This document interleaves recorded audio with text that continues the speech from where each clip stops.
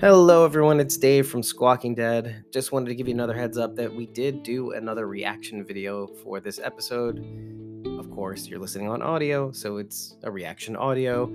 If you do want to take a look at that, you can always go to our YouTube or Facebook page, Instagram even, Twitch. You can actually watch that with a companion video, obviously, of the episode in the lower left corner. Your choice, but it's good to give you a heads up in case you are listening and you're going, what the is going on? So it actually plays right after what I'm saying right now, and then it'll jump into the intro music and the rest of the episode. So thank you for listening. As always, rate us on ratethispodcast.com/squawkingdead. It has helped. Believe me, it has helped a lot. And I thank you for leaving your reviews everywhere, Spotify, Stitcher, etc. Thank you for doing that. And again, a good place to kind of mention following us on ko-fi.com/squawkingdead in case you want to be in on the recordings. You can be in the audience, commenting, reacting, posing questions, and really contributing to the way the episode basically comes out. So again, ko-fi.com/squawkingdead. Just follow us. You don't have to buy us a coffee until you're ready to commit. When you buy us coffee, you will get 30 days of supporter back content. And if you subscribe to a coffee month or more, the party just keeps on rolling. Thank you so much and enjoy the episode. It's like Daniel's like on the other side. It's really good on headphones. Giulino. It's kosher. It's tomato soup. What's in it? Clink. Super Daniel 3? Daniel's face has been through a lot. Oh, now you can actually clearly see Swati in the binoculars. Like, not in the promo photos. Paige is back? Just kidding. It's Sarah. It's Sarah. Foreshadowing? No. Maybe? That question's answered now. But is it nice? Smart. Ooh, looks like it's been a while. Nasty. Including June. Hey, looks like Daryl on top of Hilltop. What did you do, Danielle? What an intro, right? Just going straight from the bars into the intro screen, right? See, I like Rachel's face because now she can't talk. It's like, ooh, yeah. Smiles. It's a rarity. Smiles. I love Ruben Blades. I wonder who he's talking to, right? It's Charlie. He's talking to Charlie. Get the fuck out of here. This is never going to be submitted to The Walking Dead. Licking his skid mark. Ooh. Akon acknowledging Akon. Ooh. Hey, Charlie. Oh. Ominous lock in the foreground. Welcome to my mind. Ooh. Back to Grid Schoolhouse Road. Just imagine every episode is just one more character dies until we get to the rest of the season. Whoa. Oh boy. Victor speak. Silence the Whisperers, anybody? Woo. A rock accidentally. Ooh. It was Charlie again. Maybe, though. Super Charlie 3? I'm trying not to look at your faces. No offense. What if it's just bad gas? Will Charlie be the next MVP? Oh, more torture? Look at that tree right in the middle, too. Beautiful. Do you think someone let them in? Do you think someone let them in? It rhymes with schmanual. Ooh, a saw. This is like Rachel's favorite part right here, probably, right? Ooh. Oh, no. A walker that looks like Dwight. Did you hear, like, the woo-woo-woo? Late to the party. And the guns came from... Dun dun dun. Where's Bobby? Where's Samuels in all this too? The Theory. Triple dipping. Season 3. Man, I thought this place was safe. Ooh, gross. Sarah's Rachel right now. Oh, that Victor. Oh. Oh. Rachel always did have resting bitch face, you know what I'm saying? Are you giving my sweet pea the D? Are you? Ooh, no he doesn't. Swati? Yeah. Oh boy. Repeat of last episode anyway? Like just almost? This much? This close? This reminds me of Spring Break 1999, I think. No? Not just me? Okay. What? It's pretty the rager. Well, almost shot Victor in the face. Past tense. Oh, you gotta be kidding me. Was I right about Charlie? I didn't mean it. I had to go to the bathroom. It was a rough one. Oh, shit. Oh, shit. And he hid the guns. I'm speechless. Heartbreak. This is the beginning of the episode. Right? That's hard to believe, by the way. Maybe that's why. Unless he thinks he needs to be this way. Super duper Daniel 3 kind of thing. Like, literally. What do you guys think of, like, a Teenage Mutant Ninja Turtles crossover? Maybe? No? Okay. Splinter, played by John Glover. Super Strand 4? Ugh. My heart. Ugh. Gonna help him? Yeah, Rachel. And me, a little. This much. It's another one I have to look up. I said what I said. I know that's from something specific that I'm forgetting right now. Oh god, I'm a snotty mess. This is not fun. Don't let go. Go with it. It's fine. I don't want this to be over. Now I'm thinking, where's Talking Dead? Is Talking Dead on next? God, they're gonna get so much shit. Seriously.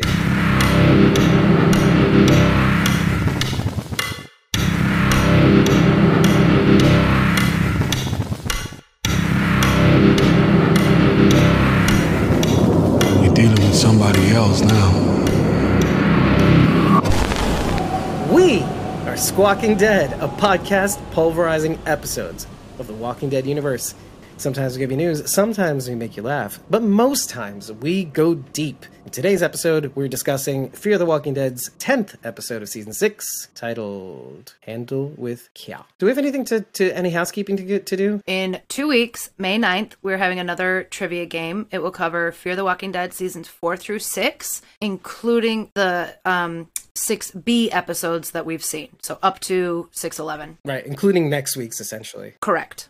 Yep. So be there. Subscribe to youtube.com/BlazyGardner and then follow her on social media in order to participate. You're going to have to DM her, see if you can get on board the group that she has going or the list of people that she has that may play. So, and you'll be playing for real prizes. Now, we've mentioned this before. She will tell you exactly what prizes you may or may not win. I mean, you have to be good. Listen, if you don't know your fear front to back, or you're not willing to study, don't even bother. Yes, I am discouraging you. Yeah, we give you the hard truth at Squawking Dead because, and I do this for your own good, you'll just be embarrassing yourself because Sharon will ask a question that'll make you go, what the fuck? And then you'll be like, what am I even doing here? I'm in the upper echelons of feardom. I should just back out now. You can't back out. You gotta last the whole episode. It's not like they can kick you off the stream. You're there for the entire hour, knowing nothing. So study up. It's always a good time, and even if you don't know the answer, you have the opportunity to put in something funny and make everybody laugh, and it's just a good time. Nice way to kick things off. Becky says, I've decided to visit earlier seasons because of Handled with Care, and I think that's a very good place to start because one of the things I've said about this season on Reddit to other people is that it does a nice job of not forgetting the first 3 seasons, incorporating the totality of the characters and creating something new with it. But not also, like, again, still acknowledging seasons 4 through 6, that they did happen and they do have relevance to the season. It's never been more present than this episode. Like, you could say, oh yeah, they mentioned something about season 4, 4 through 5. Oh, they mentioned something about season 1 through 3. They dropped some serious things from season 1 through 3 in accordance to like Daniel's character, and I really enjoyed that. Lest you forget, one of the bigger drops was the psychological problems that Daniel was having leading up to, I think, episode 7, I think, of season 2. Basically, when Daniel burns down Celia's mansion. Becky says, people messaged me about their confusion with this episode because they only started watching season 4. Having said that, Becky says, I want Tobias to show up. Yeah, you and the rest of everybody.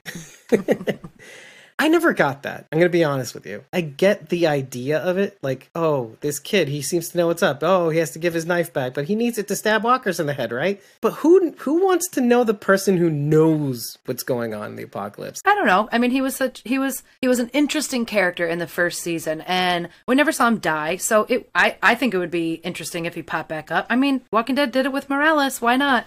But what happened with Morales? Yeah, he died right after. But so in this situation, Tobias would survive, right? Because we can't totally copy The Walking Dead. Oh no! I mean, if this kid knew what the fuck was up, like he might be like running some settlement somewhere. Like he's the leader of wherever he's at.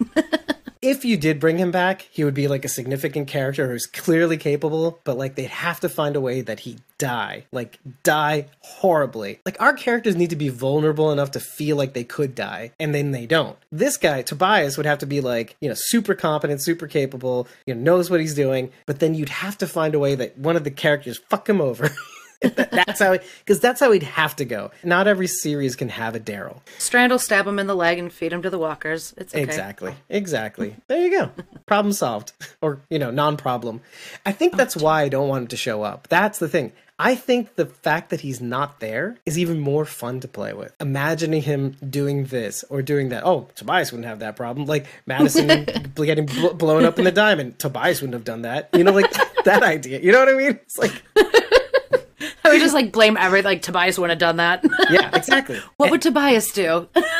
like Tobias wouldn't have got shot by Dakota. Right? We should like label every episode. Dave tries to get everybody to hate him. Tobias would have chopped Jenny's head off. Tobias would have taken over this podcast. See, Becky says Tobias could show up on the Tail spinoff. Yeah, only if he dies, though. That's my proviso. He has to like die heroically at the end, or horribly, or he becomes like a terrible person. That's what I want. If he comes back, he has to be a villain. Yes. Speaking of, here's somebody I really wanted to come back, and I really, really wish she would. Alex, who was on the web series Flight 462 and showed up on the show, which was awesome. And then she gets on a rubber dinghy with her friend who's gonna die. And then they put her out to sea. And that's somebody I would definitely want to come back again. She was on Talking Dead, too. Oh, shit. That is insane. Back in the day when they actually had Talking Dead for Fear. And it was called Talking Fear. Becky says, I still can't believe they aren't having Talking Dead. After every episode, I'm like, where's Talking Dead? Where's Talking Dead? We need a Talking Dead after this. Mm-hmm. This is so super interesting. Colby needed to be there and like have her goodbye moment on Talking Dead. 100%. Just to kind of wrap it up in a bow, because we have mentioned this before, but I don't know if we've mentioned it on air. When Talking Dead started taking a hiatus from Fear, it was around the time where the Chris Hardwick allegations came out. So they took a break from Fear because of that, and then they realized, do we need to recover all of Fear? Okay, well, maybe we'll have a Yvette Nicole Brown special, like in the mid-season. It was at least the mid-season finale, and then they brought him back, I think, for the mid-season premiere. And then again, they took off until the season finale. That was for Fear the Walking Dead season 5. And then they just kind of kept that going. However, the reason why it's so confusing is because COVID, sort of, because there was that gap, so we forgot. But even further is because during the first few episodes, of Fear the Walking Dead, they did air some, Talking Dead at Home episodes for Fear the Walking Dead. And then they stopped after episode 4, I believe. So again, if it's confusing, it's because Talking Dead makes no sense.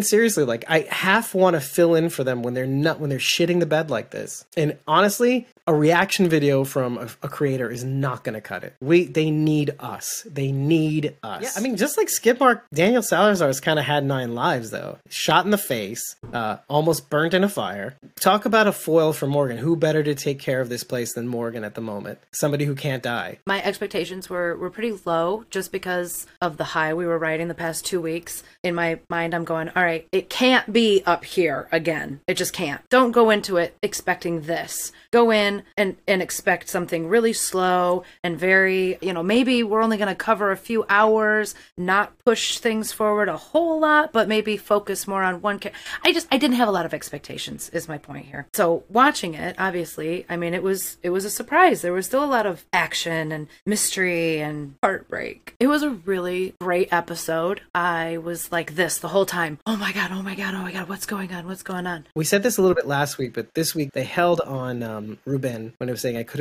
have got Grayskull, I could have got you killed. Oh man, that and his lip was quivering and everything, and you could tell he's feeling so helpless in this moment, and didn't want to admit it, but he had to admit it. He's like, I'm embarrassed, but I have to admit it that I can't, and I don't want to leave you, but I have to leave you, Charlie. It broke me when Morgan was questioning him, and they were sort of figuring out that something wasn't right. You know what I mean? And the look on Daniel's face during that scene, that whole scene just really got me. Are you okay, man? Are you feeling okay? And just it finally sinks in. Yeah. Where Sharon D's saying that it's confusing. It's confusing. Yes. Daniel's finally realizing that what he thought happened isn't what is happening. The worst part about it is that the way he said, it's confusing, is halfway between I think I know the answer, but then the other half is somebody's trying to make me look real bad. Mm-hmm. That's what's that perfect intonation of where it's on that line as he's saying is it's confusing. Like, sorry, that it just, sometimes something is delivered almost like as if it's real. And like, you can't fake that. And yet it's acting. Congratulations, Ruben. Here's all the awards. Here, take them all. This, kind of goes back to the conversation that we had about seeing your dad cry. This strong person just crumble in front of you, and they don't even realize it's happening. Like, they're just now realizing that it's happening, and it's sinking in. And not only that, it's sinking in front of an audience. I mean, first it was just Luciana and Dwight. Then Wes comes up. Then Rachel comes up. All these people come walking up, and are witness to Daniel's embarrassment. One of the interesting things that happened during our live watch was, and I don't know if this happened with you, but like, it happened to me as I was blabbering about. I was suspecting everybody. I suspected, and forgive me, Sharon D, even I suspected Charlie at one point. Like, I suspected everybody. I thought of excuses to suspect, like, Rachel. I said Rachel. She had resting bitch face all the time. Yeah. The thing is, I'm an equal opportunity suspector. I suspected everybody, except for maybe Morgan, but thank God for biases. I would have suspected him too, because again, he was the only one with the keys to the freaking shack. I was like live chatting with Charity as I was watching the episode, because of course she had already watched it 10 times. So I'm texting her during the episode, right? You know who the first person I suspected was? And she'll tell you. The rabbi. What a shocker, right? What a shock. 2, I'm pretty sure it was Daniel, made a comment about, they set off the explosions to trap us inside. And I thought, the only person outside right now is the rabbi and Morgan. And it ain't Morgan. So it must be the rabbi. Right. Or it's Daniel and Morgan planning it out from the beginning. Yeah, that's right. Again, I suspected, and again, I didn't really suspect Morgan. Whatever. I didn't have that in my mind because I'm saying it because I'm trying to not be biased. Yeah, I'm cool. I stand Morgan. Sorry in advance. Sometimes it's unavoidable. It just doesn't cross my mind. Okay. That being said, though, but you, just like me, had basically ran through the list of everybody, thinking, pretty much, God, it could maybe even, I don't know, maybe be Sarah even. Like, that was like the least. She was the least on my list. Yeah. But even then, like, her suspecting Chuckles, again, bringing back that nickname from season 5 of Charlie, even Sarah allowing herself to suspect Charlie got me thinking that, if Sarah suspects it, of all people, being with Charlie, like in the MRAP and everything, and convoy and all that, oh God, then what makes me think that I can't suspect Charlie? Now that we've established we're all assholes, but the show wanted us to be assholes, totally wanted us to be assholes, and I have to give them a lot of credit, so much credit, because they designed this episode from Daniel Salazar's point of view, which was, somebody here has done it, had to have done it. And after hearing the behind the scenes from Ian Goldberg and Andrew Chambliss talking about this episode, how they designed this episode, one of the things that I said about Huck's backstory, remember that whole backstory fiasco that we went through? Huck's backstory is fake about her time in the Marine Corps? Right. Mm-hmm. One of the things I said, it cannot be fake, is because not only was it only said out loud to us, the audience, not to Hope, not to anybody else, but to us. But it was said. What interest would the show have in making up a backstory just for us? Not for Campus Colony, not for Felix during the interrogation, not for Will Campbell, not for anybody, but just for herself. You can go as far as to say she needed to make herself believe something enough to invent some trauma, but that does not make any sense at all. It doesn't. You can't go that far down this rabbit hole in order to trick us, the audience. That, first of all, that will make the audience revolt. That makes no sense. Why would you do that to us? Unless you can think of a way in narrative to say, sorry, audience. I mean, you can probably, but that doesn't make sense. That's like going way out of your way for nothing. Something that could be said in episode, like in 2 seconds. So going back to this episode, the reason why it actually works is because the excuse is this is from Daniel's point of view. So now the rules are all broken. This is the truth according to Daniel Salazar. And it's valid because he wants you to get just as confused as he does by the end of the episode. And that's why it's so heartbreaking, because you believe him. Because what is the whole point of me saying all of this? The world beyond thing, the Marine backstory, Daniel's thing, is because you're supposed to believe it. And then when the facts belie that belief, you are just as helpless as he is by the end of it. And that's what makes it so heartbreaking. You take this journey with him. I love that use of storycraft. It sounds simple, right? It sounds so simple. There's no special effects. There's no wibbly wobbly like diddle-oo, diddle-oo, diddle-oo. There's none of that. It's Right. it's the truth according to him that you get the point of view. What makes it even better. Okay, like just imagine this. You're taking the journey along with him. You are just as confused as he is when the truth is revealed. Okay, one more element makes this perfect. Throughout this episode until you find out who he's talking to in the cell that you find out in the beginning of the episode, right? He's behind bars. Why is he behind bars? You have no idea. Did he go too far with Victor? Did he shoot him in the face in the end, right? This is what's going through. What bad thing did he do? What bad thing did Daniel do? Nothing. But but the fact is, when he's in that cell talking to the camera, he's talking to June, right? But this is the element that totally brings you in, is that he's talking to you. He's getting you to join him on this journey. Like, along with the cleverness of, again, and I mentioned this in the recap, in the live watch supercut, I mentioned, like, the clever use of, you know, and then I'm in here, and then, like, it pulls back, and then it shows the intro sequence, like the din, din. Such clever film work. I'm like, they've never done anything like that. Because that's fourth wall breaking. Oh, he's talking to the audience, right? But not. But he is. And so he's engaging with you. He's getting you sucked into what happened? What happened, Daniel? What happened to you? What did you do? And then he's trying to get you to sympathize, like, up until the point where you figure it out. He's getting you to sympathize with him. Like, I didn't know what was happening. Today was a good day. I'm talking to you, the audience. It's hard to appreciate because it's so subtle. But it's all film work. It's all storycraft. So Becky and I actually did discuss some personal struggles that Becky had with her father that made this even more emotional for her. And it's the idea of that helplessness, you know, when you have a cognitive disability. And I think that helps people relate, at least, to what Daniel must be going through. Obviously, in like a more palatable, you know, less gratuitous way. What June mentions also is that this isn't like a neurological disorder. So obviously it's psychological. It's something that's in his mind betraying him. Like some sort of stressor or like PTSD could be. Part of what Becky was telling me about was the testing that was done to diagnose, and like, you know, it's heartbreaking because you see this stuff all the time, and if you have anybody in your life that is going through this, you know, check in on them, because it's really rough for the people around that person too. She's saying, I remember my mom's, as she began to realize she was losing her memory. Her mom, when it started, did well on the test, but as it progressed, the worse she got. So, and that's kind of what I want to talk about next, is that the tests that they're administering right now, the CDT, the clock drawing test, and the mini-cog test, these are two separate tests, but they're used in conjunction to rule out the cultural biases that some psychological tests have. Classically, there are some schools of thought that think the IQ test is geared towards, you know, more towards white European descent, or what people who grew up in like the Americas or Europe. So similar to this, like they invented the CDT so that, you know, you're talking about time. Every culture has a concept of time,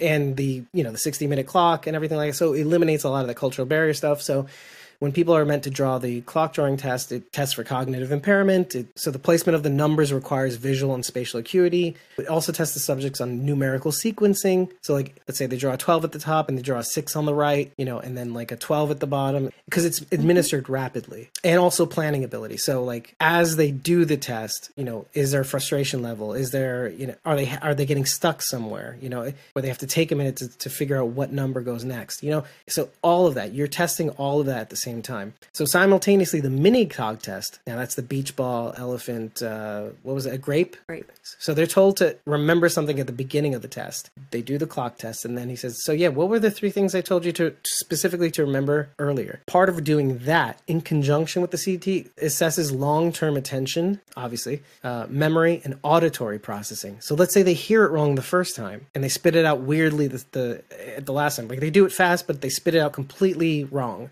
It also tests motor programming and frustration tolerance above all of this. So if they get frustrated, like, you know, because they can't remember, or if they get frustrated at all, if it's rapidly administered, it kind of rules out dementia as well. But this is what Becky's talking about, is that what these tests are usually for are for patients that have heart failure or stroke. They try to test their cognitive and motor skills and visual spatial learning to kind of test for dementia and Alzheimer's and stuff like that. You want to go in for better tests than this. If there's a suspicion that the patient may have dementia, you may want to go for better, more long-term testing. So Becky says, as a nurse, I've seen a lot of patients misdiagnosed with dementia who have just been hearing impaired. Yeah, and so that's what helps with that too. Having the mini-cog test does test a little bit for that. So auditory processing. That's why it's commonly administered together, just like June did in this episode. Therefore, ruling out what I think all of us suspected was, oh yeah, that one too many knocks on the head from Virginia, administered by a nurse Virginia, in the same, like, remember, in the same spot, come on! And man, and I really thought it was like some sort of, when you get too many bashes in the head, too many concussions, that causes long-term memory loss. And you're talking about like what football players get? Exactly that. MMA fighters, CTE. Thank you, Sharon D. Thank you. That's what it is. CTE, chronic traumatic encephalopathy. Thank you. You are the shit, Sharon D. You saved my bacon. You saved the Jews' bacon. Okay, now we have to go to the psychology part of this. In the past, like we were mentioning before, burning down Celia's plantation, let's say, he's experienced this before. He references that moment, thank goodness, in this episode. Otherwise, we'd have to go back and like literally look at him burning the shit down with the flames reflecting in his eyeballs the whole time. That was scary, and I loved it. But it is real. Like, this guy had to infiltrate this as a double agent for the CIA and all this stuff. You're talking about a guy who's had this like crazy past where like you almost don't even know what side he's on. And then he comes to LA and just decides to raise a family. Just like that. I think that's the thing that really kills me about this episode, is that like now that Daniel is compromised, we're getting some sort of knowing which way is up sort of thing, where you can't trust yourself in this world. And it does kind of give us some echoes of John a little bit. Now, I'm not saying Daniel's on the chopping block or anything, people. Just give me a sec. But there are echoes of, well, now that this happened, I don't know which way is up. I don't know how to operate in the world knowing that this is a factor. Everybody's getting this weird awakening. Well, the good thing is he has been through this before. It's something that he knows he can overcome. But when you're in that state, though, do you really know, though, right? And then we don't know how he did overcome it, right? We keep bringing this shit up. Like, things like we didn't see Sherry go through where she's been, what she's been through. So half of us we don't care. Like, Sharon D can probably attest to that herself. She said, literally before we came on, she says, fuck Sherry. End of episode 131. Yeah. So Becky's bringing up, remember in season 1 how he flayed the guy's arm, the inside of the guy's arm, the army dude, to interrogate him? Yeah, with his barber tools. Seems like every character in the Walking Dead universe has these moments where they come to terms with things they've done to survive. Yeah, and so Charity's repeating, my review, fuck Sherry, the end. So just like John, Daniel doesn't know which way is up. Just like Sherry, we don't know how he recovered from his weirdness after the fire. We thought he was dead, and then he shows up in Skidmark, I think it is, yeah? The episode called Skidmark on season 5. That's what the tape was called. And then you associate Skidmark, a thing, with Daniel, and it's kind of funny. So we didn't see that. So we don't know what happened after, and then we don't know what happened after the dam. So we had that little in between. Like, okay, what happened? We don't know. Is he still crazy? We don't know. Okay, another element there. And then we have the element of, well, is Daniel's subconscious doing the thing where he's creating a common enemy for them to rally around? I think so. But half of me is not sure about this question that I'm going to ask you right now. Is Daniel making himself the enemy subconsciously so that he could be found out? Not purposefully, obviously. Sharon and I talked about this at length, and every time I rewatched the episode, I wanted to see if I saw something that could trigger Daniel into his brain switching to this, protective mode. Of course, at the time, I was still convinced someone actually set the dynamite off. If we believe that the dynamite explosion was an accident, that itself could have been the trigger. That right there could have just shook Daniel's brain, and after that, right after the explosion, is probably when he moved the guns. His actions were to protect everybody, but he didn't know what he was doing. Like, he didn't remember doing that. So I think obviously he really thought there was a spy, there was a traitor in the group. I mean, he thought it was Strand. I think the whole point was to try and get the weapons back, because he did not remember moving them in his subconscious somewhere. I don't even think buried deep down he had had any idea. He really thought he was fighting a threat. I had almost thought that he subconsciously invented the threat. But what you're saying makes so much more sense than what I was thinking. Like planting the rock on top of this thing made this thing. So I thought he did all of that. Okay. But I think for the sake of my own sanity, I like what you're saying better, 100% better than what I was thinking. Because, like you said, it may well have been an accident. And then that scene right after, sort of, when they're starting arguing and all that stuff, that scene right where Charlie sees him at the door where the guns are, she goes, what are you doing? Mm-hmm. And he goes, I'm checking the thing. But I saw a man who was just locking up. Yeah, I saw the same thing. And then making it so that he has to open it up again and show Charlie and himself, because he didn't know he did it, that there are no weapons inside. And he's just as dumbfounded. Mm-hmm. Okay, I'm glad you saw what I saw, at least, so that what you're saying makes way more sense what I'm saying. Yeah. Because I'm so happy you're here. Because I was going insane. I was going a little crazy.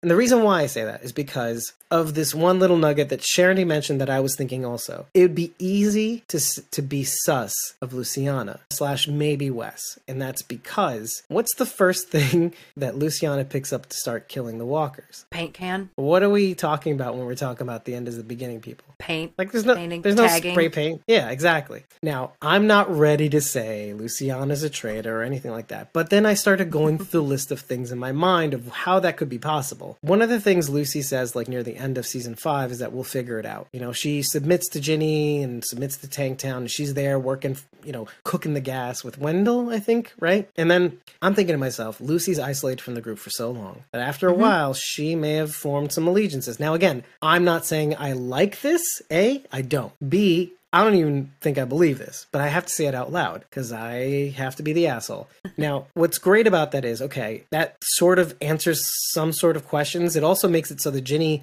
really did not suspect Luciana at all, which means she trusts her. She's been compliant this whole time.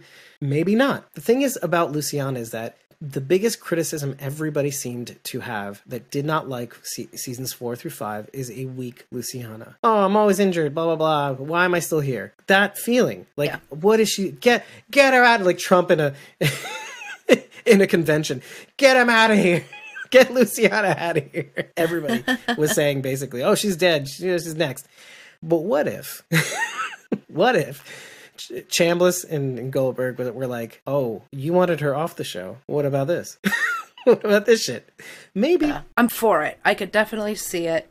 The only thing I'm hung up on is the same thing that I always get hung up on is why. Could we say that she feels resentful for having been at Tanktown for so long? Is she resentful towards the group? Right, exactly. That's what I'm like. That's the piece that's missing for me. Like I'm all for Spy Lucy. I'm behind this 100%. But I just need I need a reason for her to turn on our group. Could it be as simple as that? You stuck me in Tanktown and sort of forgot about me, so screw all of you now? The reason why it sucks is because, like you said, we don't see that progression. If we get a flashback, that's kind of a cheap way out. My thing is it's probably going to be explained in narrative, like as things happen. She'll backtrack with Alicia or whomever, Wes or whatever. Or found talking to John Glover's character, Teddy, off, and then like, oh, Alicia busts in, oh, what's this? Like, you were my brother's girlfriend. What happened? I thought you were part of our family. I don't know. Whatever. I still don't like it. I don't like it personally. I'm not saying wouldn't be great narrative, but I also there's a part of me that's just like, God damn, like after the kids and all that, and like sacrificing herself at Tanktown only to be a person who resents the entire group for it. Well, like you just said, everybody's been screaming for Lucy to have more screen time, so here you go. Deal with it. There you go. Exactly. Exactly. You asked for it. And I think that contingent of people would love that. I was never part of that. I liked Lucy through and through. I wanted her to have an episode, not to be like, oh, fuck this girl. What is she doing? You know, like I wasn't one of those. I was like, okay, look, they'll find a way. Like someday. She got her little moment at the end of season 5. She got a little bit of this in this season. You know, a little badassery. Sure, why not? And then Sharon D has to say something completely makes sensible. She was easily swayed by Colonia, La Colonia. Colonia back in season 2, the second half. And then she says she's into cults, you know, because they were all about preserving the dead in that little circle, protecting La Colonia, the people who turned. Remember the school bus was the bridge? The doctor who runs La Colonia was bit. Okay, I got it. See, Got it. Instantly get you to remember. But like he was bit by a person. Okay. At the end, you find out. Okay. Yes. Spoiler alert: we're in season 6. It's season 2, folks. You should know this shit by now. All right. I just needed a refresher. And then Charity has to go and say, maybe Teddy's giving her the D. Okay, listen, let's talk a little bit about that just for a second. Like, if it was John Glover giving me the D, I'd be like, I'm pro. He's a sexy goddamn man. Even with the whatever crazy beard. I'm like, you know, take me now. Going back to the actual act of picking up the paint can, you can easily say it's a little thing to get you to suspect her. And maybe that's it. That's it, folks. That's all. And the fact that her and Wes ride off together could be like, but maybe the whole thing, even when the truth is revealed, you're still kind of going afterwards like, but maybe it's not how, you know, like, right, tell me I'm wrong. That like you were still kind of like thinking, but maybe this was an elaborate setup and Daniel got fucked over by the people he trusted most. I was thinking at one point, maybe they're all, this is how crazy I was getting. I said, maybe most, if not all of them are in on it. Like, why wouldn't they want to get the one like a whole conspiracy against Daniel? I know, it's terrible just to even think about, but like, right, the biggest weapon in your arsenal is Daniel. Daniel is unkillable, is a killer, a torturer. He will fuck your shit up. What better way to get him out of there? Why would you want him out of there? You want that guy on your side. If you were the end is the beginning cult or whatever, like let's say you were all interested in I don't know, my brain was crazy and I think I like it. I like having that crazy brain. It says that they did a good job with this thing. Yeah. I still can't say for sure if the TNT explosion was an accident or not. I'm still not sure about that. You know what? The fact that you said it out loud, it just makes it make more sense. It just makes so much more sense. Like, first of all, how elaborate would it have had to have been for it to be on purpose? See, it would be one thing if he didn't know that he locked away, he hid the weapons. It would be one thing if he mistakenly circled the wrong thing on the map and then said, "Don't go" instead of "go." Do you know what I mean? To the shack / caverns. But it would be a whole other level of what the fuck if he actually did the explosion. These two things, the shack and the hiding the weapons, that makes sense in the realm of psychological self-sabotage, right? But the explosion is like a step way too far. I can't even imagine, like, psychologically speaking, subconsciously, that he would want to hurt people because, dude, that sheet metal that came from that ceiling almost like hit those two people walking by. And I'm thinking to myself, there is no way, even subconscious Daniel, because that's the square I had to circle at one point. Like, even subconscious Daniel, deeply seated demolitions expert that I think I could believe Daniel subconsciously would even take the chance of hurting other people. He would do it just for the shock and awe. But he admitted letting the walkers in just to find out who stole the weapons. That to me seems more dangerous. I think the explosion is more unpredictable than walkers, though. Don't you think? Well, I mean, the explosion was at least, you can't stop people from walking past.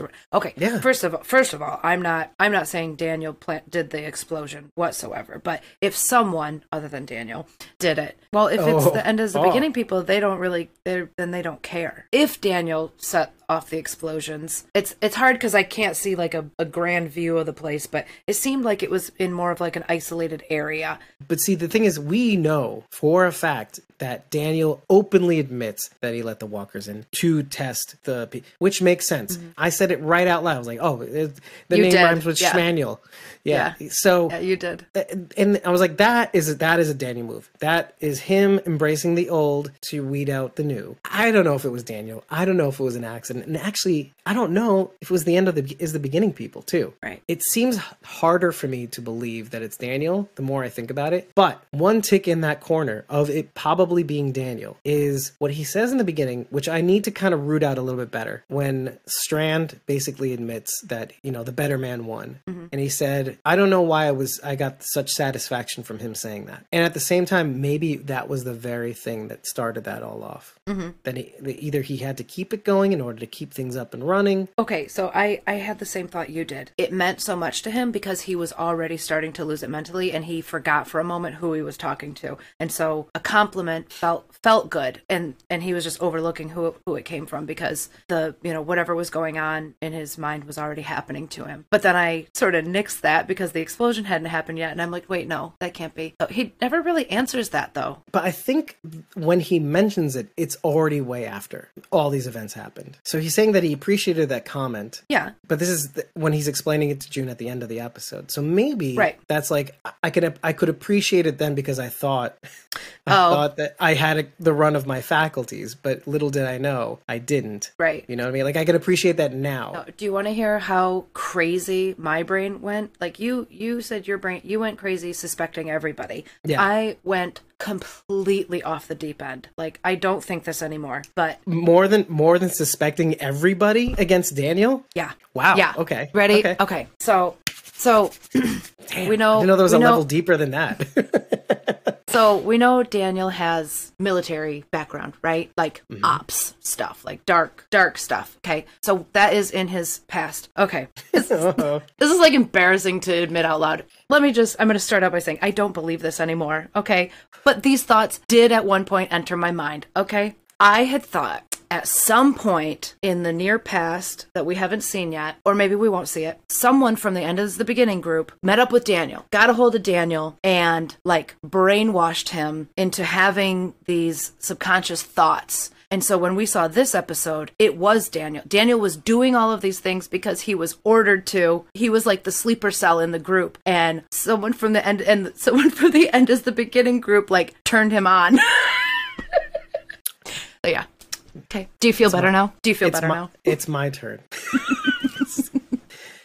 I didn't think that far off from you. Yeah. Do you remember when I said in the live watch, maybe this is a level deeper than we ever imagined? Like, I was saying something to the effect of, maybe this is all like a super Daniel 4. Like, yeah. What if he's even trying to fool June on this one, right? He's given you his point of view to kind of paint something that even he can believe in order to fool June in the moment, which is why he's passing all the cognitive tests, which is why he's passing all the motor tests.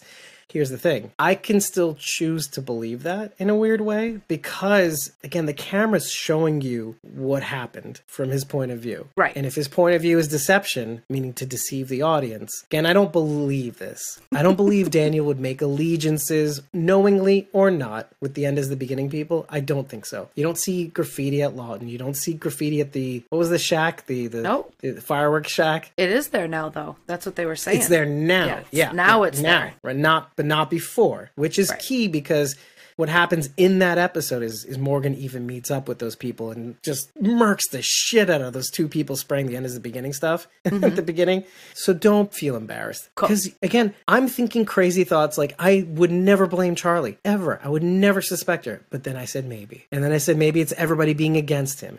And then I was thinking, oh, maybe Daniel is just playing 3 levels deeper psychologically speaking than I could ever imagine, which makes sense given the character. The guy was double dipping with his government, turning the way, and then being a rebel, then also being a rebel for the CIA. And it was just like, I don't even know what's going on at all with him. His past confuses me even still. I just know that he had to be a lot of things, kind of like Morgan, 16 different somebodies, whatever. And that was before the apocalypse. Morgan was 16 after the apocalypse. I just like the parallel on that one. And then there's like, well, which one of those things was Daniel, right? Was it all of them? Or was it just the shack? Or was it not the shack? Maybe the shack was the End of the Beginning people and everything else was all Daniel.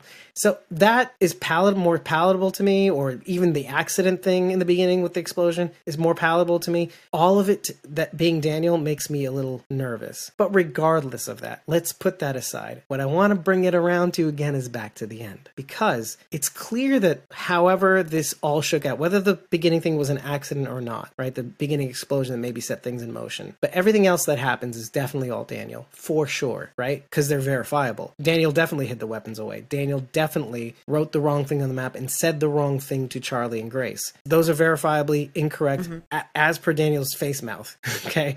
So when we get to the end, it's clear that Daniel is confused. It's clear that also Daniel subconsciously was trying to protect the group by hiding the weapons from an unknown threat that he doesn't even know about, or that he's inventing for them to either rally together or root out each other, or kind of trying to get them to turn on each other, or at least figure out who is not really invested. When clearly it seems like by the end of this thing, even though they're kind of burnt out on Daniel and burnt out on this place, there's this glimmer that once the audience comes in and tries to figure out what's going on with Daniel and seeing a man fall apart. What was once a situation where maybe they could have rallied to fight a common enemy. It seemed like by the end of it, even though it did kind of fizzle out, they were rallying together for a common friend. And that turned everything around for me. That was something I didn't expect. I saw everybody kind of be uncomfortable and feeling terrible for this one man who's clearly been through a lot. And it turned the common enemy narrative on its head. It's like, you don't need to have a common enemy to get together. You just need to see the pain of one man and say, how are you doing? Is everything okay?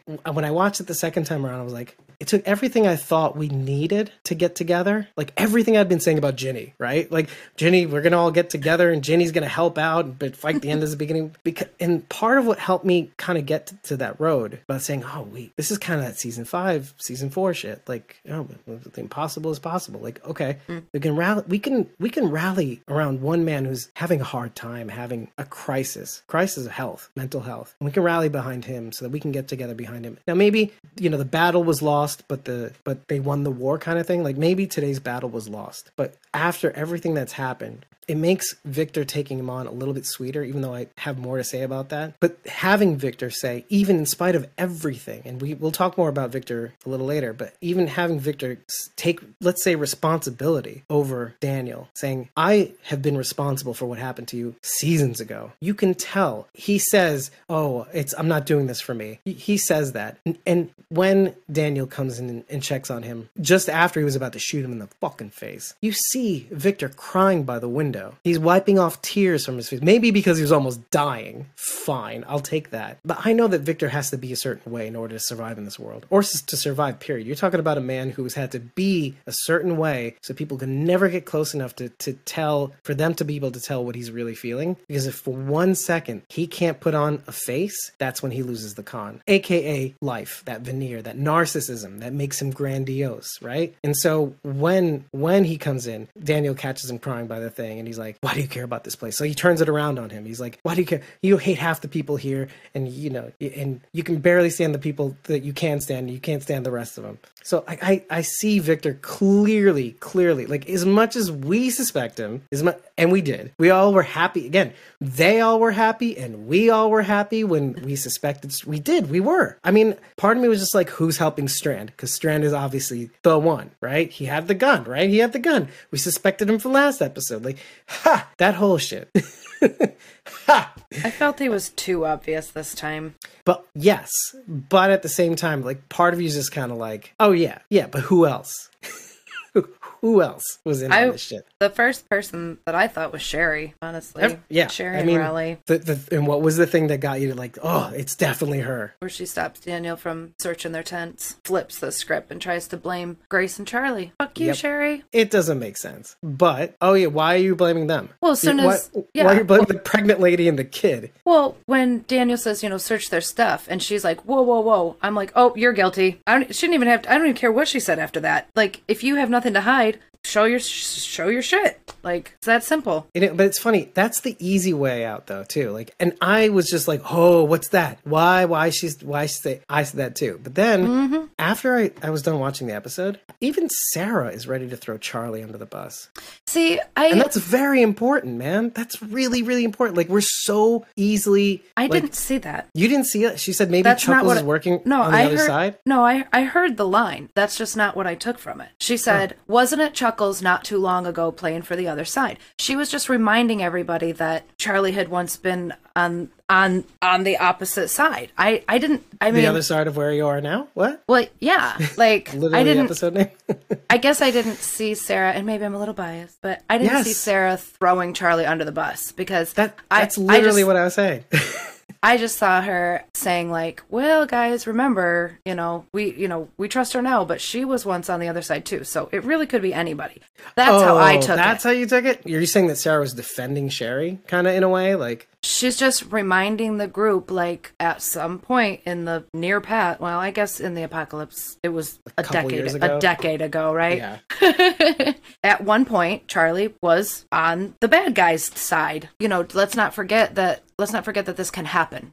I think I know what you're saying. You're trying to say that we've all done something. Is that what you're trying to say? Like, even Charlie's gone to the other side. Like, we've all been, like, look at Sarah. Like, this is the thing. We've all done something. And it's easy to forget that even Sarah was an asshole. Yeah. Sarah, like, conned. It was like, oh, yeah, we know Polar Bear. Yeah, like Morgan.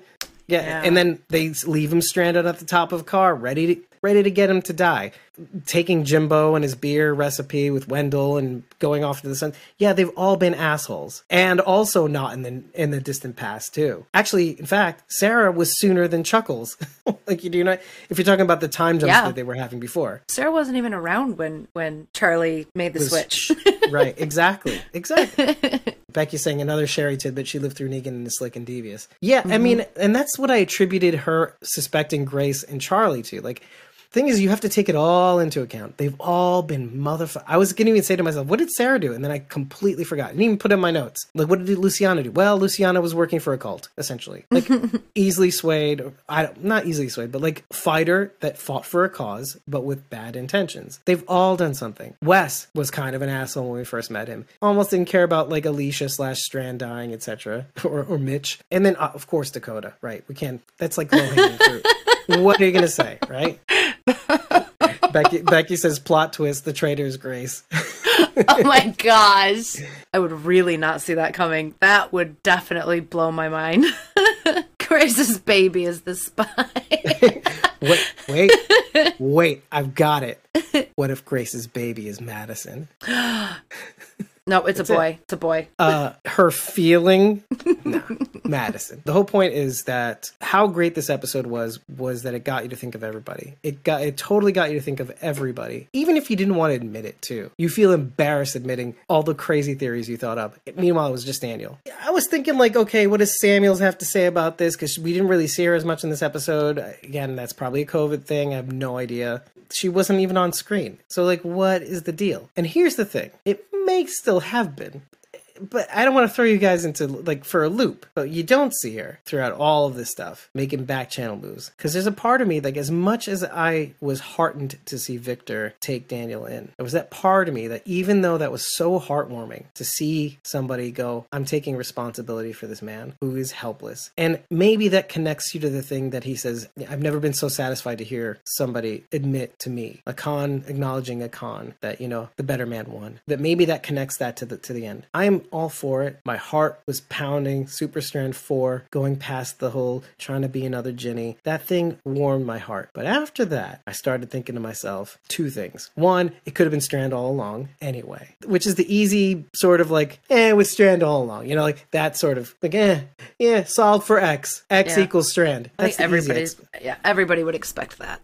Meanwhile, Sharondy's saying I wanted Daniel to shoot him in the face. Yeah, that moment, right when Daniel's about to pull the trigger too, the look on Ruben's face. It's over. It's over. Oh, he had already pulled the trigger. He had already pulled it. And he might as well have. And the whole point of it was saying, oh, you can survive a shot to the face. I did. And Daniel explaining that whole thing, like taking out the prosthetic. The magical prosthetic piece that he just manifested out of nowhere. Well, again, it's I'm for it. The only reason why I'm for it is because it's been a long time. You don't know who he's been with. He had a friend in the warehouse. The warehouse was stocked with all these wonderful things. I don't know. I'm okay. Everybody had a comment about that. I'm like, just let it go. Let it go. It's fine. It's fine. It's been many years since the dam. Many years. I'm sure he figured it out. Anyway, him saying the wincing while drinking a glass of water, the whole eating soup for life, wheezing while breathing, while sleeping, never forgetting the person who did this to you. That shit's real. Hiding the pain when you talk. And he's ready. And he's in this psychological state where he's just like, I don't know what's going on, but it has to be you. You've outdone me for the last time. And it's like the very compliment that he gave him in the beginning of the episode was the very thing that made him so mad that he appreciated it so much. It's like, why did I appreciate that comment so much at the time? It's the very thing that makes him so mad at the end. You know, I thought this was over. It's not over, is it? It's what makes what happens at the end. The gesture that Victor takes on and makes possible for him to take care of him, to do all this stuff, makes it so heartwarming. It actually, like, it just, like, almost broke me to see. Do you trust Victor with Daniel? I don't. Okay, so the second that happened, after that, I let the good feelings wash off. And then all of a sudden I started thinking to myself, oh shit. Oh shit. Now wait. Now, so what was I saying just a second ago? I said the easiest thing to go is X. It was Strand all along. That is so lazy thinking. So lazy thinking. I'm going to go ahead and say, just for now, I'm going to assume everything that happened. It's Daniel having a memory problem, because, okay, the reason why it has to be, is because why would they put us through all of this to feel something for Daniel in the way that we do? Only to say, haha, we fooled you. It's too much. It has to be real. Yeah. It has to mean something. We have to connect to this character in a way that makes us believe that this is part of the narrative that makes up the entire season. Otherwise, the whole just fooling me thing, just for shock and awe and trying to get you to go down a rabbit hole, only to be completely fooled at the end. There's only so much cruelty that you can put on an audience before they pull out. It's kind of what they did in season 7, season 8. People did check out. They checked out. You don't want to do that. Okay, but going back, the more complex situation for the end, Victor taking him on, is, okay, I have him right where I want him. Mm-hmm. He is vulnerable, and now I have a problem, which is the end is the beginning, people. I gotta mind the store. What better shop owner than Daniel? Like, what better security guard? Who's there for Daniel? Daniel has no, support of his own except Strand. Strand is gonna get him through this crisis? I don't think so. Here's where I land on this, and it's a very iffy but better outcome. One of the things that Daniel says in the episode is, part of what I was doing was trying to raise Ophelia in an environment that she deserved, to be the father that she deserved. But in the end, I couldn't be the whole person that I wanted to be. I pretended to be somebody I wasn't. I lied to her. I kept things from her, which, look, you, me, and the wall would do for our nieces, nephews, sons anyway. Like, we wouldn't tell them everything. Why would we tell them everything? Maybe when they're old enough, who knows? Ophelia was clearly old enough, who knows? But even a part of me was saying, okay, maybe, let's go with that. And he said, in here, I could be the man I was meant to be. I could tell the stories of my past. I could tell everything. It's over now. What am I holding these intelligence secrets for? I could tell everybody about everything, all the horrible things I've done, because we've all done something horrible. I could be all of me, because clearly part of the psychological problems that he was having in the plantation was his past coming back to grab him again. Like, all the things that were happening in the plantation, let's say Celia's plantation, like the gunshots going off in the middle of the night, the nightmares, they were just triggering his PTSD, and it was making him go down a path in his mind that he couldn't get out of. This kind of reliving that they're losing Griselda, like from the first not the first episode, but the season 1. All that was triggering. He says something about being whole, like being himself. Then I was trying to think, what does that look like? What does that look like? Can he truly be himself in this place where you can't murder people and you can't... You can't do a lot of things that he used to do. Well, then I was thinking, Victor's offer to go to Lawton would give him that opportunity to just be whatever he's meant to be. No restrictions, no boundaries. He can make himself up to be the kind of man he wants to be. A little bit of this, little column A, little column B, but in the meantime, it does make us want to go back to the song, Handle with Care. I do think Victor is genuinely not only giving him a place where he can be cared for with, I'm sure, a way better non-self-centered ranger community than Ginny's. Like, I think even Ginny's rangers were kind of like, there were really no consequences for us. We could do whatever the fuck we wanted. At least, kind of like Dakota, we wanted to live in a world where there were consequences for our actions. Like, okay, not just like trying to take control over things or not trying to deceive Ginny. No, like, if we do something wrong, we'll be held accountable. We got Samuels for that, right? She looks like somebody that could take charge, right? What do I mean by this? So Daniel can live in a world with rules, with consequences, but also in a world where he has some sort of authority. He can be an enforcer. He can be that guy if he needs to be. Whereas in the Dam, he can't be all of himself. That's why, I think him going to Lawton allows him to be the man that he could be, let's say for Charlie, right? But he could also be that part of him that is allowed to at least take some sort of windy road into maybe it's a torture. Maybe it's somebody who's a security person. Maybe it's somebody who tries to figure out plans, like somebody who's tactical. Maybe it's somebody who kills people. But he could be all of himself. Whereas at the Dam, I don't think he could be. I don't think he can explore the totality of himself. I don't see why one place is different than the other. One place has people you know and love, the other doesn't. But... Yes, I feel that too. I was almost in tears when Charlie was in tears trying to say goodbye to him. I was too. I get that he realizes that he's dangerous right now too. He is a risk for those people that he loves and cares about to be around because he can't trust himself. He can't trust his mind right now. So you know what? I'm gonna switch. I do agree. Lawton is the best place for him because if he's gonna burn someplace down, let it be Lawton. But hold on. Now we have to go back to Victor's intentions. What do you think of them? I think Strand's intentions are always the same in any situation, and it is self-preservation for his own survival. As much hints as we may be fed by the showrunners that we should think that he's a super fucking asshole, and even I've yelled out, "Fuck you, Strand." I've said that. Remember? What's the rule? Trust your feelings, but don't go with your first instinct. Your feelings may say at the moment, screaming at you, saying, "Dude, punch him in the face. Punch Strand in the face." Shoot him in the face, right, Sharon? Yeah. But don't trust it, because what you're feeling right now is what they want you to feel. They want you to not trust Strand, even at the end of this episode. I've never trusted Strand. This Right. episode didn't do anything for me. I think his interactions with Alicia tell me he's a man who's struggling to find the right path to be for his friends. To show you, I'm not doing this because of myself. I'm trying to do this for you, Alicia. He says this verbatim. I'm doing this for you, Alicia. He wants to be better, but can he? Is it in his nature? No, I don't believe it is. He's the Scorpion. I rewatched Welcome to the Club. I see him have this near emotional breakdown, trying to struggle with letting Alicia down and saying, I have to do this my way. I'm doing it for you. So I have this thing where in his way, remind us again what his way is. even if it's his way, it's for Alicia. It's for her or for us. But remind us again, what was his way? Oh, right. Killing someone else. Yeah. To do that. Oh, yeah. Yeah, that's right. That's Strand's way. Okay. Wait. Let me turn this logic around on you. What was the thing that you said to me last week? Oh, was he the symbol of hope? He wasn't in our group. Yeah. Strand would say the same thing. I'm just saying you're being like him is emblematic of we shouldn't trust our first instinct. It could be that Strand is just doing this for Alicia, but it seems more likely that he's doing this for everybody, but he's just doing it his way because he thinks his way is the best way. And that just makes... Yeah. I mean, yeah. I think most people what he thinks think his way is that. the best way. Yeah. It's just what is the end game, right? I'm gonna still be in the camp that he's doing this for everybody, but he's doing it his way. And look, that never ends well. What did we say about Carol? Your way or the highway is not usually a good way. Look, it gets the job done, maybe, right? But are we willing to give Strand the same leeway we give Carol? No. However, he's doing the same thing. We haven't known Strand as long as we've known Carol either, so there's a little bit of that. But if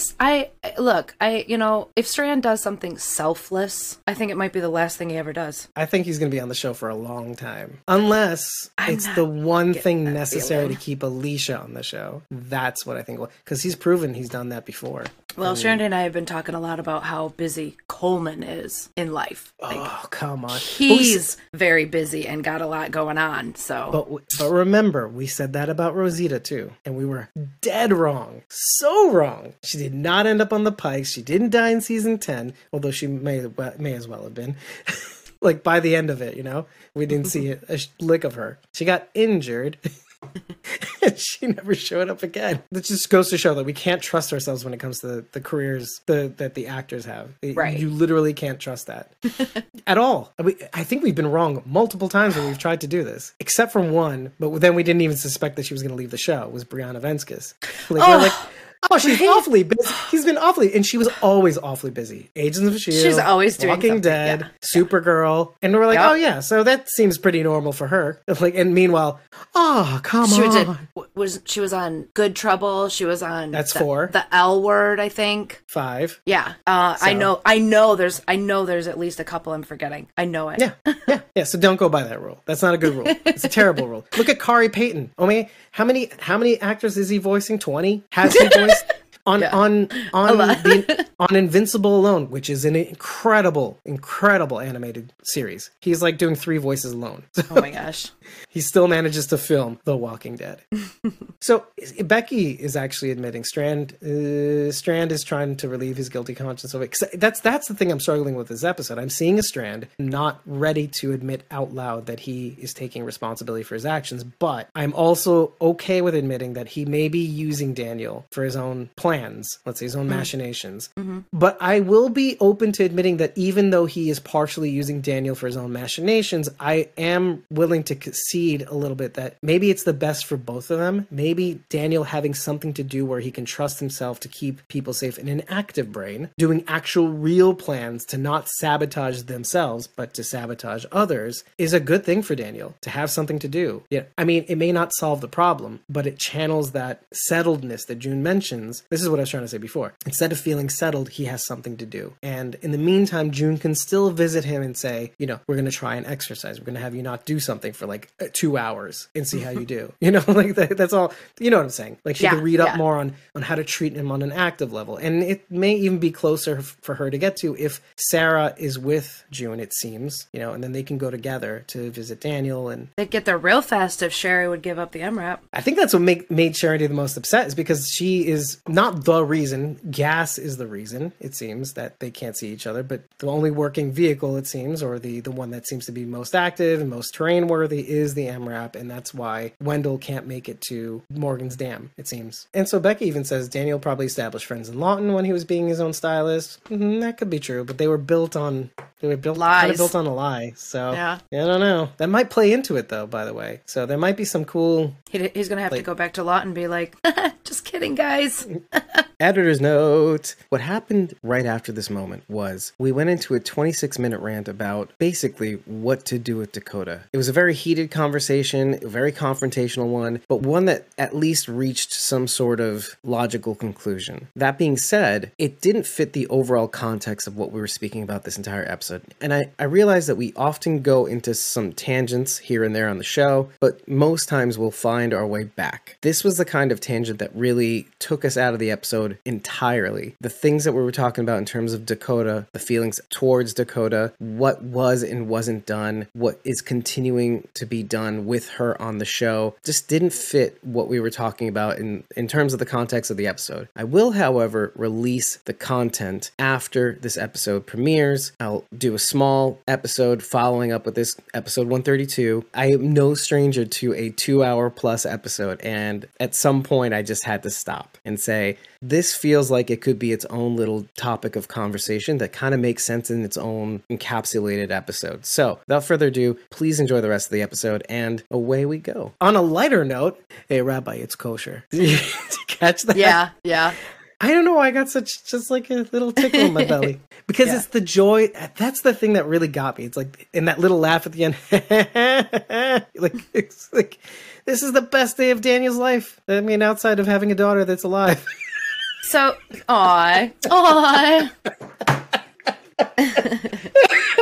so when something's kosher, it's been blessed by a rabbi, correct? Is there more to it than that? That's more of a halal thing. Kosher, I can go through that again. We did a little bit of that in Ner Tamid. I thought he's a rabbi. Isn't everything they eat kosher? He could bless it all. That was my sad attempt at a joke. Sorry, it failed and flopped. The real answer is that it's way too complicated to talk about in a single podcast. There's like different levels of observance and Do you have meat plates where you See, only eat meat? Do you have dairy plates where you only eat dairy? You know, like that's a high level of kosher where you can't put meat and dairy in the same plate. You can't have, and then the plates that you reserve for meat only and dairy would be dairy, vegetarian, whatever. See, I'm just, it doesn't go through. It doesn't go through. It takes years of yeshiva study. What does Daniel know? Okay, it's a vegetarian tomato soup. I think we're okay. Also, I was thinking about this, by the way, because now that we're here, who cares? Because here's the thing. Jews have this interesting thing where if it's called pikuach nefesh, meaning if your life is in danger, all bets are off. You don't even have to keep the Sabbath. And the Sabbath is a big one. You'd think the kosher thing is pretty big. It's not big. That's a small thing. That's a lifestyle choice. Sabbath is holy. If it can't, and me and my dad just talked about this. If it comes down to respecting your parents and keeping the Sabbath wins. And it's the only time the Sabbath wins. You can, if your parents tell you to not keep the Sabbath, you can tell your parents, go fuck yourself. Okay, so Sharon remembers the whole kashrut conversation in Ner Tamid. It was a lot, though. We were talking about candy wrappers. Remember the Circle K that you would see on the candy wrappers? Noting that it was certified? Yeah, There you go. You want a shortcut to the meat conversation? The animal has to die painlessly. And there's a specific guideline on how that animal has to be slaughtered. Slaughter is such a weird word. It's like painlessly euthanized. And the way, according to the Torah, is a sharp knife with no nicks and just cutting the vein or the artery, the artery going to the brain, so that they don't feel the pain, and then they bleed out, and that's it. They don't feel any of it. That's the rule. If there's nicks in the blade, that means you tore. That means they felt that tear. That means you can't even eat it. Even if you do it wrong, you can't eat it. Because the whole point is that the animal cannot suffer. Sharon says it perfectly. The Game of Thrones quote, if the lamb sees the knife, fear taints the meat. Daniel clearly has PTSD. A lot of what happens with Daniel in this episode, bottom line, is something that we've said about other characters as well. In some ways, John recreates the circumstances with which he could do it better this time around. What do I mean by that? John is trying to be a cop in Lawton, trying to just do good, trying to tell people, give people a sense of which way is up, and even himself. Okay, maybe we can do this. Maybe we can figure this out, just like June does, and she does. You know, she's working for the hospital, etc., doing it better. When John doesn't figure it out, it all goes wrong. It's the same thing with Ed Gain. Ed Gain was trying to recreate the circumstances with which he could save his daughter again in Alicia and Charlie, right? It all goes to pot, but he gives them a warning. Don't do what I did. Sherry is doing this a little bit too, with a replacement Negan, and now that Negan is gone, you can clearly see Sherry's trying to recreate the circumstances where she can save everybody from a Negan. Daniel, throughout this episode, is trying to think of a way he can recreate the circumstances with which he can solve a problem. To be a complete Daniel is a weird mystery to him because he doesn't know how to be that person, a whole Daniel, without taking in elements from his past, those darker elements, but trying to do it for the people he loves. So what does he do? He invents an enemy, himself. If he turns the guns all on him, subconsciously, he can make up for all the shitty, horrible, nightmarish things he must have done. The things that may have ultimately made it impossible for him to connect with Ophelia before she died. I deserve this, he says at the end. So in the process of maybe trying to recreate a situation where he can maybe solve it, in the end he despairs and he says, I got what I deserved. Because at the same time, it goes back to the final question that everybody here, everybody that I listed, Ed, John, Sherry, and even Alicia with Charlie, possibly taking Charlie back to the diner, recreating the circumstances with which we could do it better. Maybe. Second chances, right? But second chances that don't really exist. Daniel says, the question is asked, who are you now that you've gotten everything that you want? Daniel, he feels like he's having the good day. Rabbi, it's kosher. The better man won. He sees Grace's baby, reminds him of Ophelia. Like, yes, maybe these things set him off too. He's having a hard time dealing with the man that he's seeing right now. And also, who am I that man without Griselda and Ophelia? Who am I now without those people? I don't know who I am, and it scares me. Am I that man with Charlie? Can I possibly deserve love after everything I've been through? All the lies that I had to tell the people I love, even Charlie, trying to play... was at the end of the line, Traveling Wilburys? I had to lie to her face. Are you a friend of Ophelia's? This is the aftershock. This is the thing that Carol asks Daryl. The world will catch up with us eventually, right? Is this what's happening to Daniel? Is all the things kind of, like, now that the dust is settled? Have you ever taken a road trip that's taken, like, you're literally driving for, like, more than 3 days, 2 days maybe. Like, all you're doing is pit stops, maybe getting a bite to eat, at a diner. Well, the longest I've driven was 24 hours. I can tell you this, even in a comfy, not like, economy car, like it's like a Camry, right? I've taken trips that have lasted days, 3 days, 3.5 days, 4 straight on the road. You're sleeping, your friend's driving, you're driving, your friend's sleeping. Finally got to the end and I'm settling in bed and you're like, oh, it's a quiet moment. I could pass out. I can go to sleep. I can't. Why? My body's vibrating. It's the road. It's still in me. I can't settle because I'm still feeling the road through my fingertips. And it just takes forever. And this is Daniel right now. He's ridden this road for so long. This is after all the shit he's done pre-apocalypse. Setting himself on fire. Getting shot in the face, being in isolation undoubtedly for a while, finding people to care about, having to lie after being hit in the head, taking Lawton for several months, trying to be somebody who he wasn't. And I don't know how long that's been. I don't know what the effects are. I have no idea. What does it take for somebody to lie to everybody for so long? That's hard. So who are you now that you've gotten everything you wanted, but after you had to do so much to get there? And I get it. Sharon says, sea legs. That's exactly what I'm talking about. She mentioned sea legs. I get sea legs. If I've taken a cruise once, and holy shit, if I still have sea legs for a week plus, where my equilibrium is doing this, and I'm walking straight, but I feel funny because I feel like I need to compensate for the boat.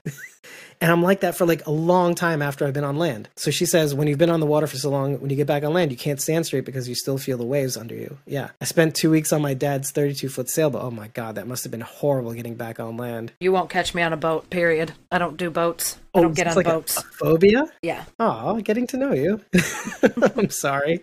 I like being on sea. My cousin and my uncle died on a fishing boat, so I don't step foot on boats. I tried getting on a boat after that, and I had a complete freak out and panic attack, and I've never stepped foot on a boat since. I take that back. I did get on a ferry that goes up and down our river here called the Princess Winona, and I did get on that. So my rule with boats is I have to see land. If I can't swim to shore when the boat eventually goes down, because that's where my head is, we're sinking. We're going to sink. So I have to be able to swim to land. I can see you working up. But the kudos to you. You did it. Yeah. You did it when you said you wouldn't do it and had a freak out the first time, but you did it again. Yeah. Good for you. That's tough, man. And that was 15 years ago. I think you could do it again. I'm not saying go harder. I know. Let's not throw you into the deep end metaphorically. No, Eric's talking about cruises and stuff, and I'm like, oh, hell no, that's never going to happen. You will never get me on a cruise. Well, never. See, but Sharon has a good idea for you. She said we were in the Keys sailing from island to island. It wouldn't be too bad. You'd be like near the... Can you see the land? That's my deal breaker. Yeah, she says always see it. Always inside of land.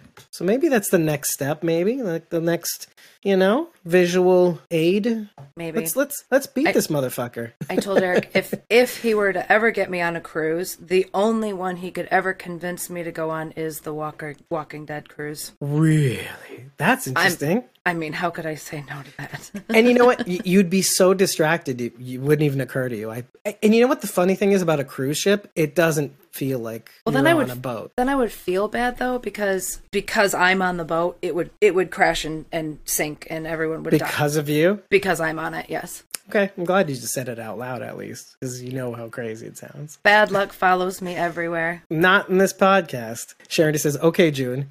But I can safely say that this podcast has only gotten better with you on it. Wholeheartedly. Like, 5 times the numbers. So, yeah, I'm going to say that, a lot of that's you. So, there you go. Okay. Sharon says so true. It has to be right. She also said kill Dakota, but, whatever. Yeah. We'll take this, a little comeback. Yeah, you're a rock star. She says again, so true. Yeah, she says, don't trust me. I mean, it's what I want, but hey, listen, I'm just here in the corners yelling at Squawking Dead for the things to happen. Thank you. Thanks, Becky. Yeah, she says, I just got here, but I agree. This is a great podcast. Sharon's like, I'm shouting to the void. Just somebody listen to me. Kill Dakota. Kill Dakota. Hey, on that note, singing, we just... if you don't mind, you should watch Sharondy's Fare Thee Well Colby video on Instagram. Oh yeah, I was supposed to share that today and I totally forgot. We will link to that. You did it in the story, so that's good. Head over to the link in our blog, because, it's not usually in the description anyway. All of our extended links are in the blog. So when the blog comes out, you have all the links, all the nice little pictures that we show you during the episode. We'll link to it in the blog. It's a very nice IGTV video of a compilation that both Rachel and I did for Colby's farewell from the show, as she was brilliant, and we just wanted to let her know that she will be missed. And it is incredible. It is awesome, and we all have Sharondy to thank for it, so check that out. Yeah. Sharondy's Instagram is at BLAZYGARDENER on Instagram. Check it out. And, as a little bonus, and this is kind of like a season 1 callback, maybe his subconscious is trying to recreate the conditions that the army kept everybody sequestered in their neighborhoods, trying to manage everybody, But also in order to kind of recreate the circumstances that kept Ophelia and, didn't really keep them safe, but in downtown LA, trying to recreate those conditions the army did so that, everybody locked down.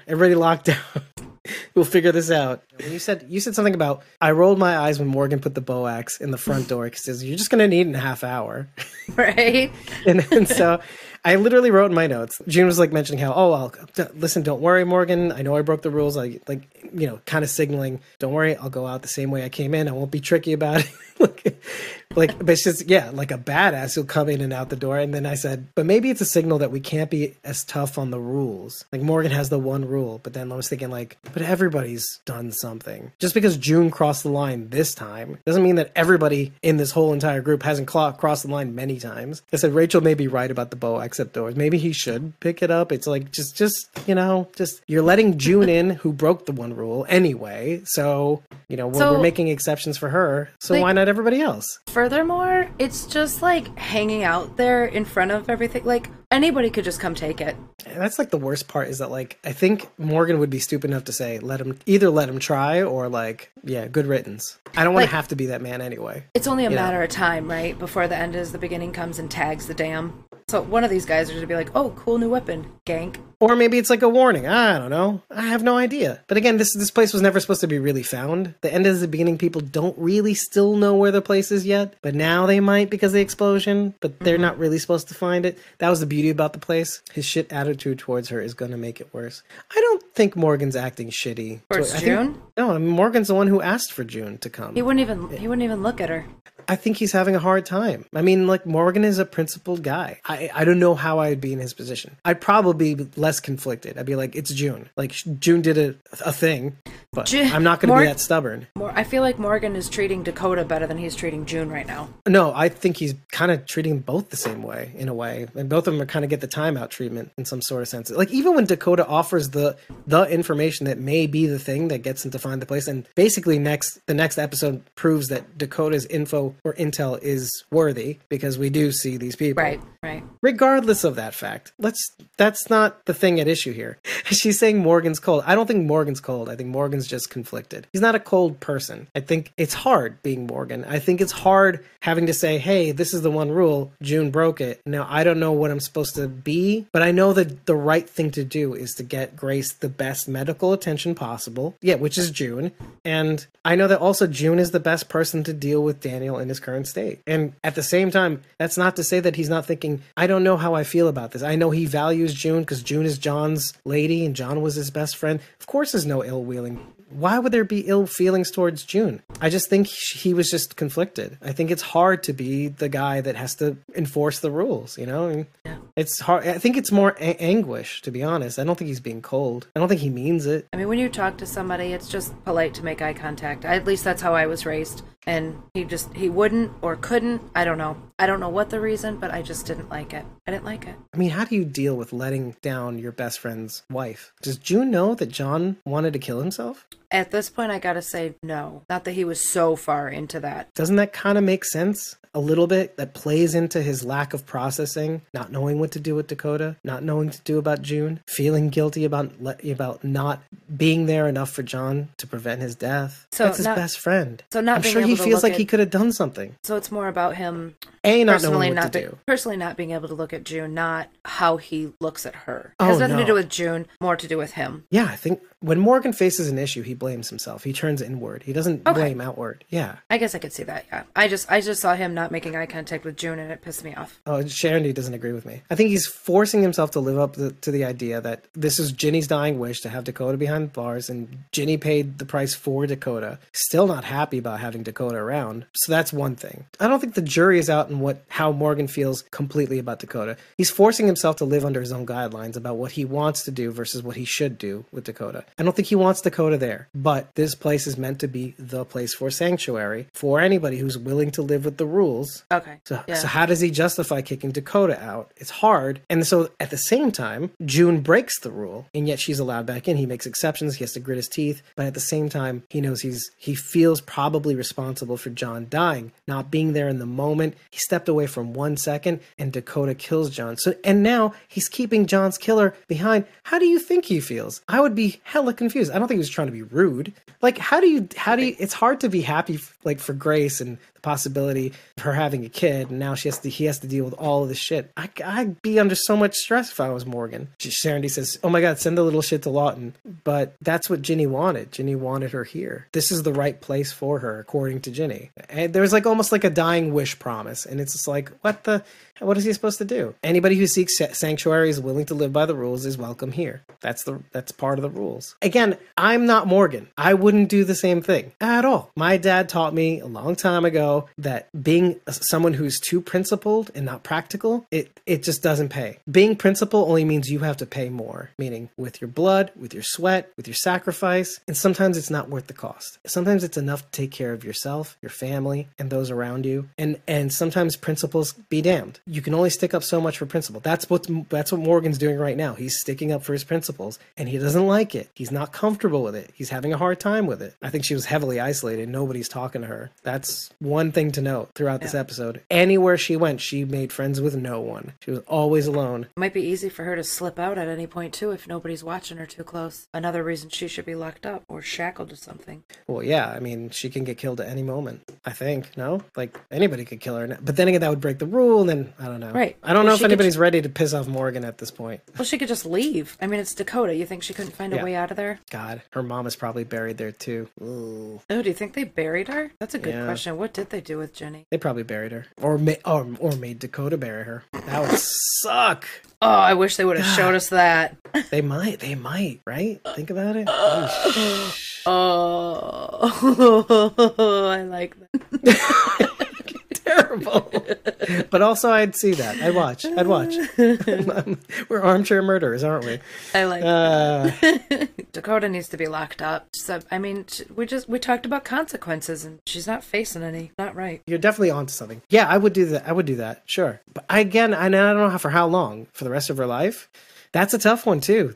Again, we're dealing with the kid thing, right? Right. You lock her up till she's 21. That's a lot of years. I mean, maybe that's the right decision. I don't know. But again, you said also, like, in apocalypse years, what does that equal, right? Negan's 6-year, 7-year, 9-year, however long the fuck it was, sentence is probably like a life sentence, right? Right. So, felt like a lifetime, I'm sure. And the fact is, you mentioned it on this podcast too, so which is great, because then we could talk about it at the end and be like, oh yeah, like, maybe 3 years is enough. That's like that 21, or actually maybe, I don't know how old she is, like 16. That's probably more than 21. That's probably like 25, 3 years. So Becky's like, she's not that young. Like, no, on the show, I think she's very young. Yeah. I think she's playing a younger person. I agree. Yeah, 15 minimum, which means, in some states it's 21, some states it's 25. You serve a, but if they are gonna try and keep Dakota around, then she needs to have a skill. She needs to be useful, some way to contribute to this community. That way, when she is let out, if they ever let her out, she has something to focus her energy on instead of trying to escape or taking her anger out on people or whatever her excuses are. Focus your energy on building the community. No matter how we feel about her, and we all don't like her. I don't like her. Right. So maybe I have not made that clear. I don't like Dakota. There are things I can identify with in her. She's a kid. I don't like her, though. I don't like what she did. I see a person who's desperately trying try to get somebody like her by giving some of that intel, at the meeting, but also at the end. Oh yeah, maybe they're literally underground. And if it pays off and it somehow does something more, okay, that's a little tiny with a whole lot of shit on this side. But there's no doubt in my mind that Dakota is going to get her own episode. Now, whether that means that she's going to get the death episode, right? Because that's an interesting thing. But that's going to happen, right? You know that she's going to get her own this thing with the beginning, or Dakota like with her head chopped off, maybe in the intro. Like, it's just a silhouette of her head off her body, and now you just want to figure out how it happens, right? I don't know. Sorry, Sharon. It might happen, and you might have to be like, okay, this is happening now. I mean, I can't say it's not going to happen because I'm usually wrong, but Ginny got her I'd be own surprised. one. That was crazy. I'd be surprised if Dakota did, because at this point, what no one wants to hear from her. No one cares what else she has to say or what more story she has to give us. Nobody cares. So if they do try and give us a Dakota episode, it might be one of the lowest rated episodes because no one gives a shit about Dakota. I don't know if that's true, because you know what? The Kardashians are still a thing. Who? What is that? You know what the Kardashians are. You know they exist. Yeah, fuck them. Okay, I'm not saying I like them. I'm not saying you like them. But everybody never loves watched an episode. Everybody likes a good car crash. Everybody says, "Oh, that must be sad." But everybody looks. The fact that they have the platform, they exist, is because of other people. Other people supported it, and roundingly so. They exist because the same fascination that we have with car crashes, is we have to see how this all goes down. This is opening up a whole new can of worms for me, because my mom just told me about something or showed me something last week that I was mad for days. I'm gonna get mad again thinking about it. Like, I am so angry that this is a real thing. People are paying millions of dollars to own digital fucking pixelated pictures that people are... The NFTs? Yeah. That's what you're talking about. I'm so mad. I am so angry that this is a real thing.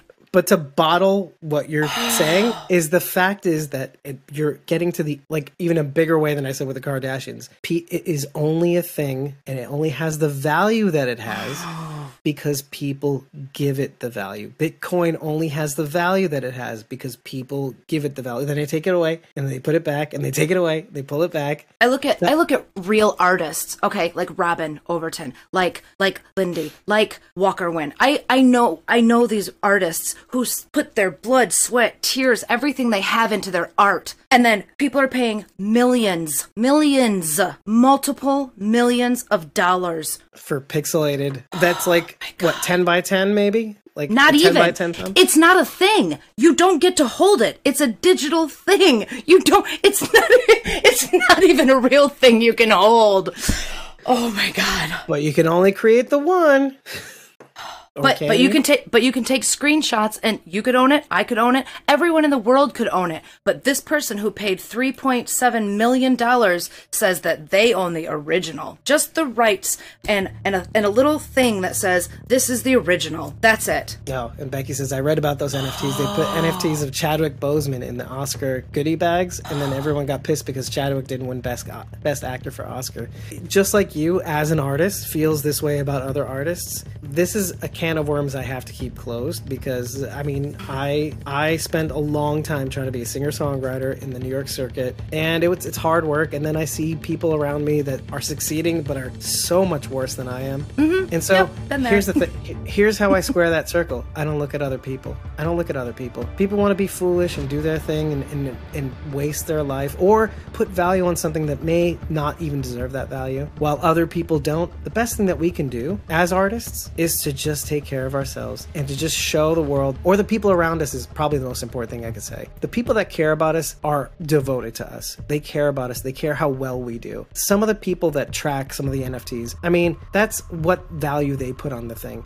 And those artists, big name artists that get people to follow them and devoted to them, they just want to be devoted to a thing that they can believe in. If that's what they believe in, more power to them. Those people found a way to market themselves to a point which they can get to that point. We haven't gotten there yet. And that's fine.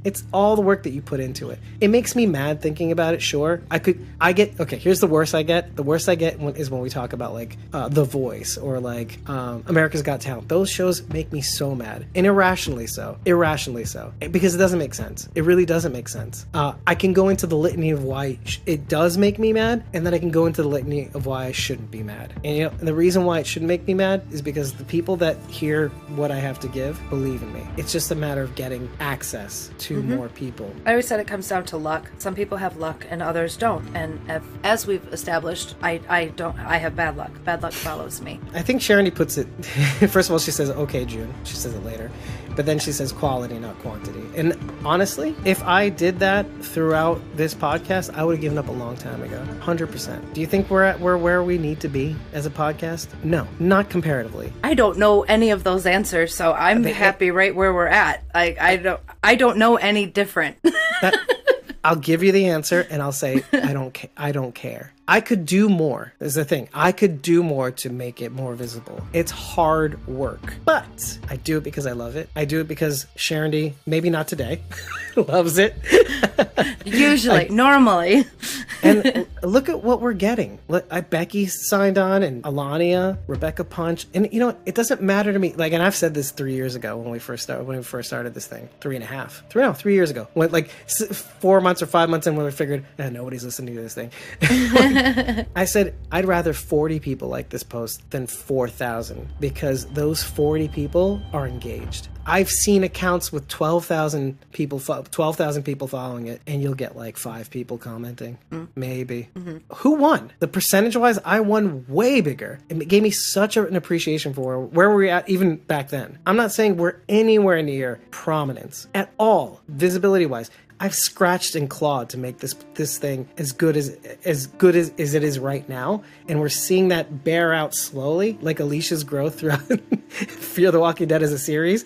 That's why I enjoy. It's like we're in parallel with Alicia right now. That's why I enjoy her journey. That's the only reason why. Actually, it's that because she's getting more solid. Like everything that she's done until now, it's not been this wild transition so much here and there. Yes, time has passed and she became harder. She did some crazy things. She's dialed it back and now she's trying to figure out who she wants to be. For us, it's like we're just slowly inch by inch growing. We're trying to do this right. We're trying to do this the right way. We're gathering people on board. People are coming on because they want to. Not because I did follow for follow. I didn't do that shit. I never did that shit. I genuinely engaged with people. If it made them want to stalk us and then say, oh yeah, this sounds cool. Yeah, let's do it. As much as I'd like to be in the upper echelons of all podcasts, if it happens, it happens. If it doesn't, I know I reach some people I care about, like you guys. The fact that you're here right now, that means a lot. Just like when Charlie and Daniel hug before Daniel leaves off with Strand, we're giving you a virtual hug as we sign off. And if you really like what we do, and if you're totally offended by this podcast, have to rate thisPodcast.com/squawkingdead. 5 stars and eggplant is all we need to know that you still love us, but use it as a communications device. Tell us what you got out of this episode. Tell us what you really hated about this episode. I am begging for you to cancel us right now. Pick the service of your choice. Rate us. It does us a world of good. And also, if you really want to damage us from the inside, rate us 1 star and a poop emoji.